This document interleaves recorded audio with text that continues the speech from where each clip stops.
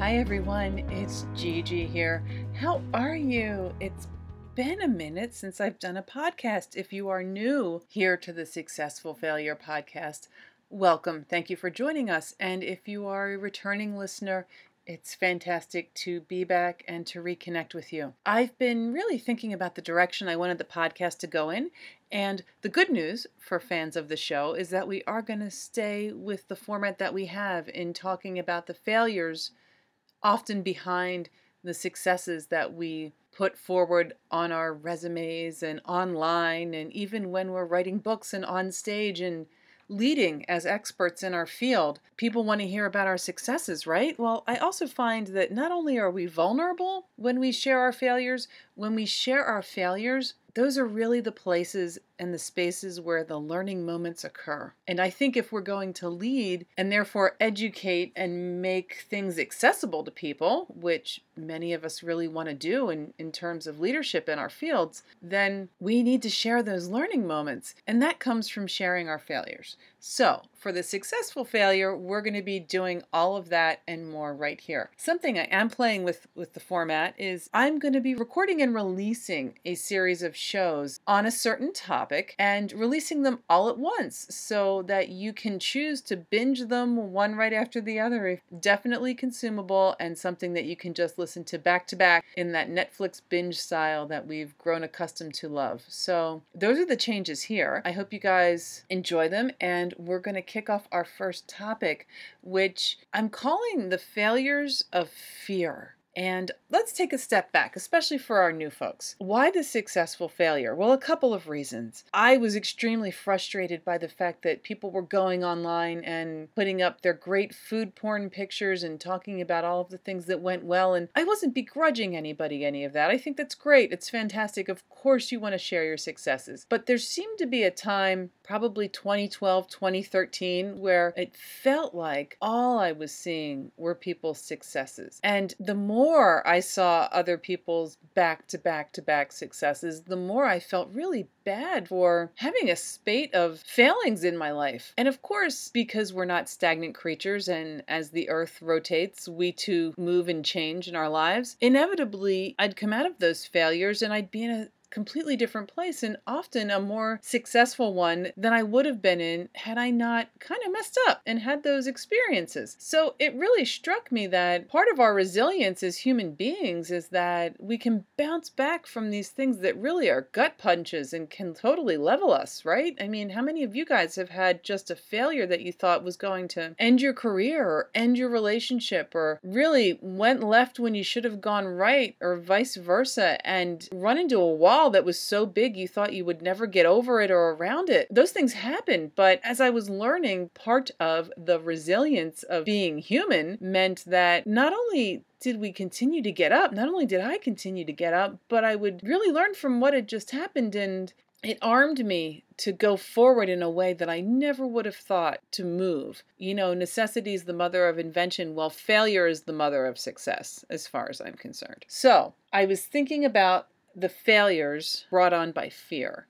And I think for me, and maybe for you guys, it really is the case that a lot of the areas where I've really messed up have come from fear. Often fear of comparison to other people, fear of not being good enough. Stop me if it sounds familiar, right? And I got to thinking about how fear has affected how I own and share my story in the past. And really in thinking about clients that I've worked with, when they're not owning their badass storytelling, and when they're not putting themselves out there in a way where they can really connect with the people they're meant to connect with, it's often stemming from fear. So I thought this would be a great topic to kick off our series of binge podcasts. Something that I did the other day, and I really almost never do this, but I decided a little while ago that I was going to look at every Facebook memory that was put in front of me for a solid week, for 7 days. Now, usually Facebook memories would pop up and I'd look at a picture here or a post there, but I decided for every memory I was going to go through it and do this for a series of 7 days. And it wasn't without without purpose. I really wanted to take a random week and sort of catalog how I had presented myself for that week, and then look at it in the bigger aggregate and see how I had been presenting my brand and what that said about not only the arc of my brand. Was it true? Did the outside match the inside? Did the posts match the mission statement? But also just to see,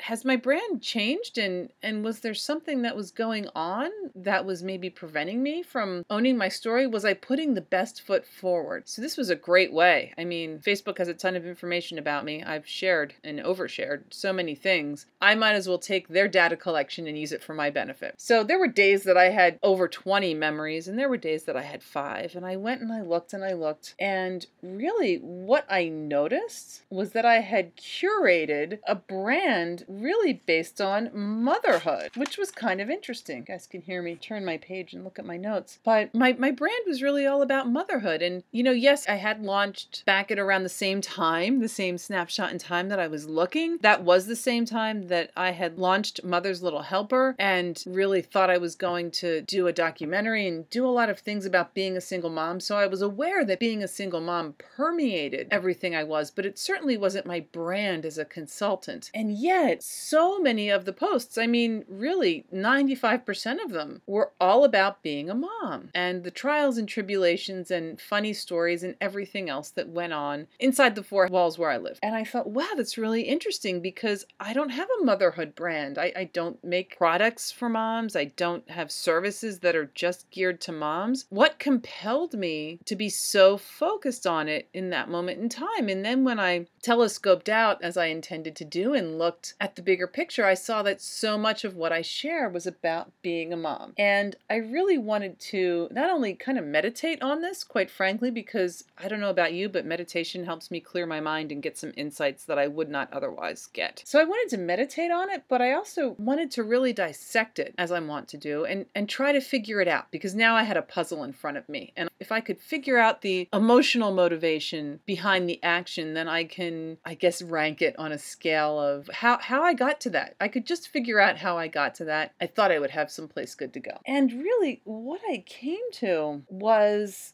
I was in the midst, when I look at everything else going on in my life, I was in the midst of a serious case of imposter syndrome. And imposter syndrome, for those of you not familiar with it, if you're not familiar with it, kudos to you. That's fantastic. If you are familiar with it by association or otherwise, imposter syndrome is when you just feel like it's just what it says. You feel like you're posing. You feel like you're lying. You feel like you're faking it until you make it, perhaps. And that's regardless of the credentials that you have, the work you've achieved, anything else. And that certainly was the case for me. I'd taken a few knocks and had a series of really big highs in my career.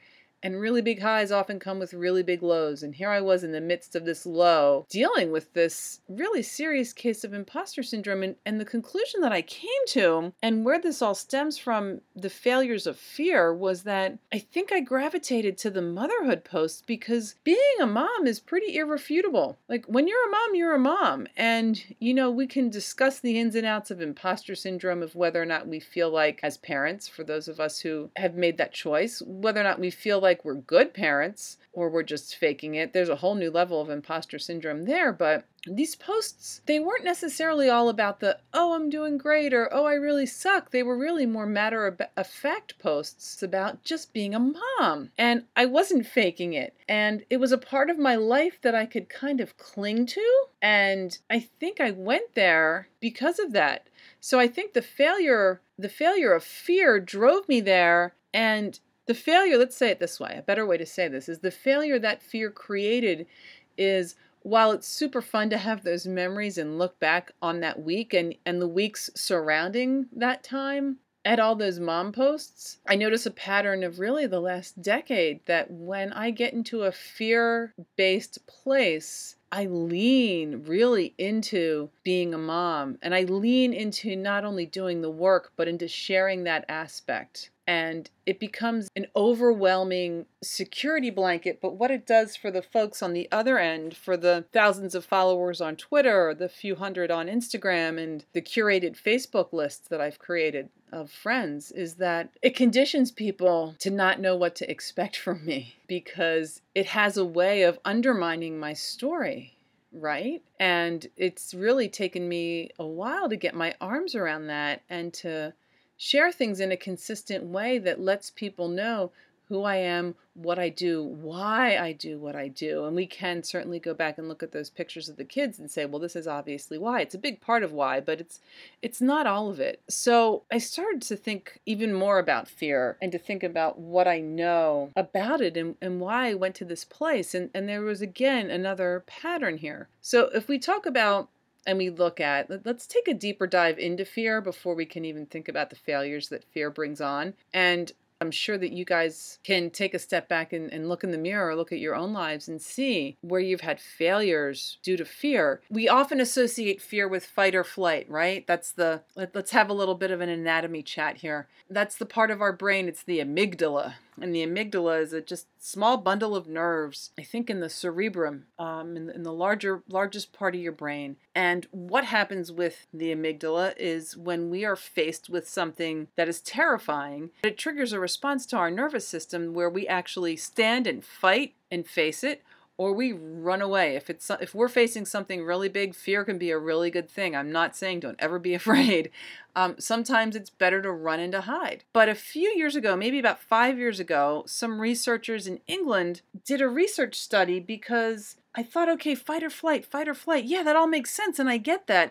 But what about the paralysis of fear? There's also a fear response where we just freeze and we do nothing. Did you ever have one of those dreams where you open your mouth to scream and no sound comes out and you can't move your feet and, Michael Myers or Jason or somebody scary's coming at you and you're just sure you're going to die right before you wake up, or you're being chased by a bear and you can't move? That fear, the paralysis response from fear, that's another thing that happens, I think, more often when we talk about. And when I looked at these online posts that I was making, it would often come after a long period of silence. And knowing myself, I know that those periods of silence were brought on by fear paralysis. So I remember years ago reading about this study from these doctors, I think in Bristol in the UK, where what they had discovered was in the cerebellum, there's a pathway between the amygdala and the cerebellum.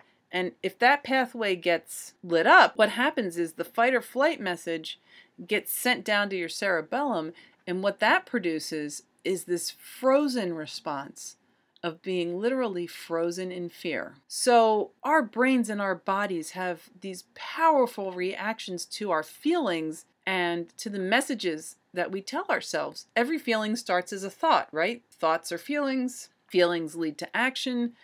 Everything starts as a thought. And when we take on these negative thoughts where we're telling ourselves that we're imposters, we can't possibly compare with so-and-so. I had this great achievement in my career, but look, I still got laid off. I obviously wasn't good enough. Again, fight. Well, we're not going to punch our bosses in the face. Flight, running out of the office. Remember the show Ally McBeal, running out of the office? I can totally see that happening. Frozen in fear, paralysis. Being in those moments where you're having this discussion and you can't respond because maybe it's taking you by such surprise, because maybe you can't activate that fight or that flight and all you can do is freeze. And I think about those frozen in fear responses and the opportunities that I've missed as a result. And there's two schools of thought for that, right? If I didn't take the opportunity, well, then it wasn't meant to be. And, we can talk about meant to be, not meant to be, all those sorts of things. Or I didn't take that opportunity and who knows where I'd be if I only had. Who knows how much better things will be if I only had taken that chance. But I was too afraid. The best thing that we can do as an outcome from that is to really step back and say, why was I so afraid? What truth was I keeping from myself? Because I really believe the picture that gets circulated of the spray paint on the wall, the graffiti that just says, fear is a liar. And fear is only ever going to tell us lies. So what truth was I keeping from myself that I was so afraid I couldn't move. I couldn't take the action that I knew I wanted to take. And in fact, that was the first failure of fear, was believing that I couldn't do the thing that I loved because it wasn't going to provide the stability that I needed. When in fact, when we do what we love and what we're good at, that does nothing but create stability, abundance, more joy, more work, more connections. It's the path. And I think the first failure of fear was my forgetting that. And really, the ultimate success that has come as a result is that even when things are tough, I know that the way forward is not to trade in doing this thing that I am absolutely crazy about, which is coaching and consulting. Because by staying true to this, and remind people why I do what I do, and sharing that why, really owning that story and sharing that emotional part of my why, that's where it's at. I set the parameters and I create the dreams and I'm the one fulfilling them, not only for me, but for everybody that I help. And I'm so close to it, I see the results immediately. That's just fantastic. Nothing else compares to that. And it really is a failure of fear to ever think that I have to let that go.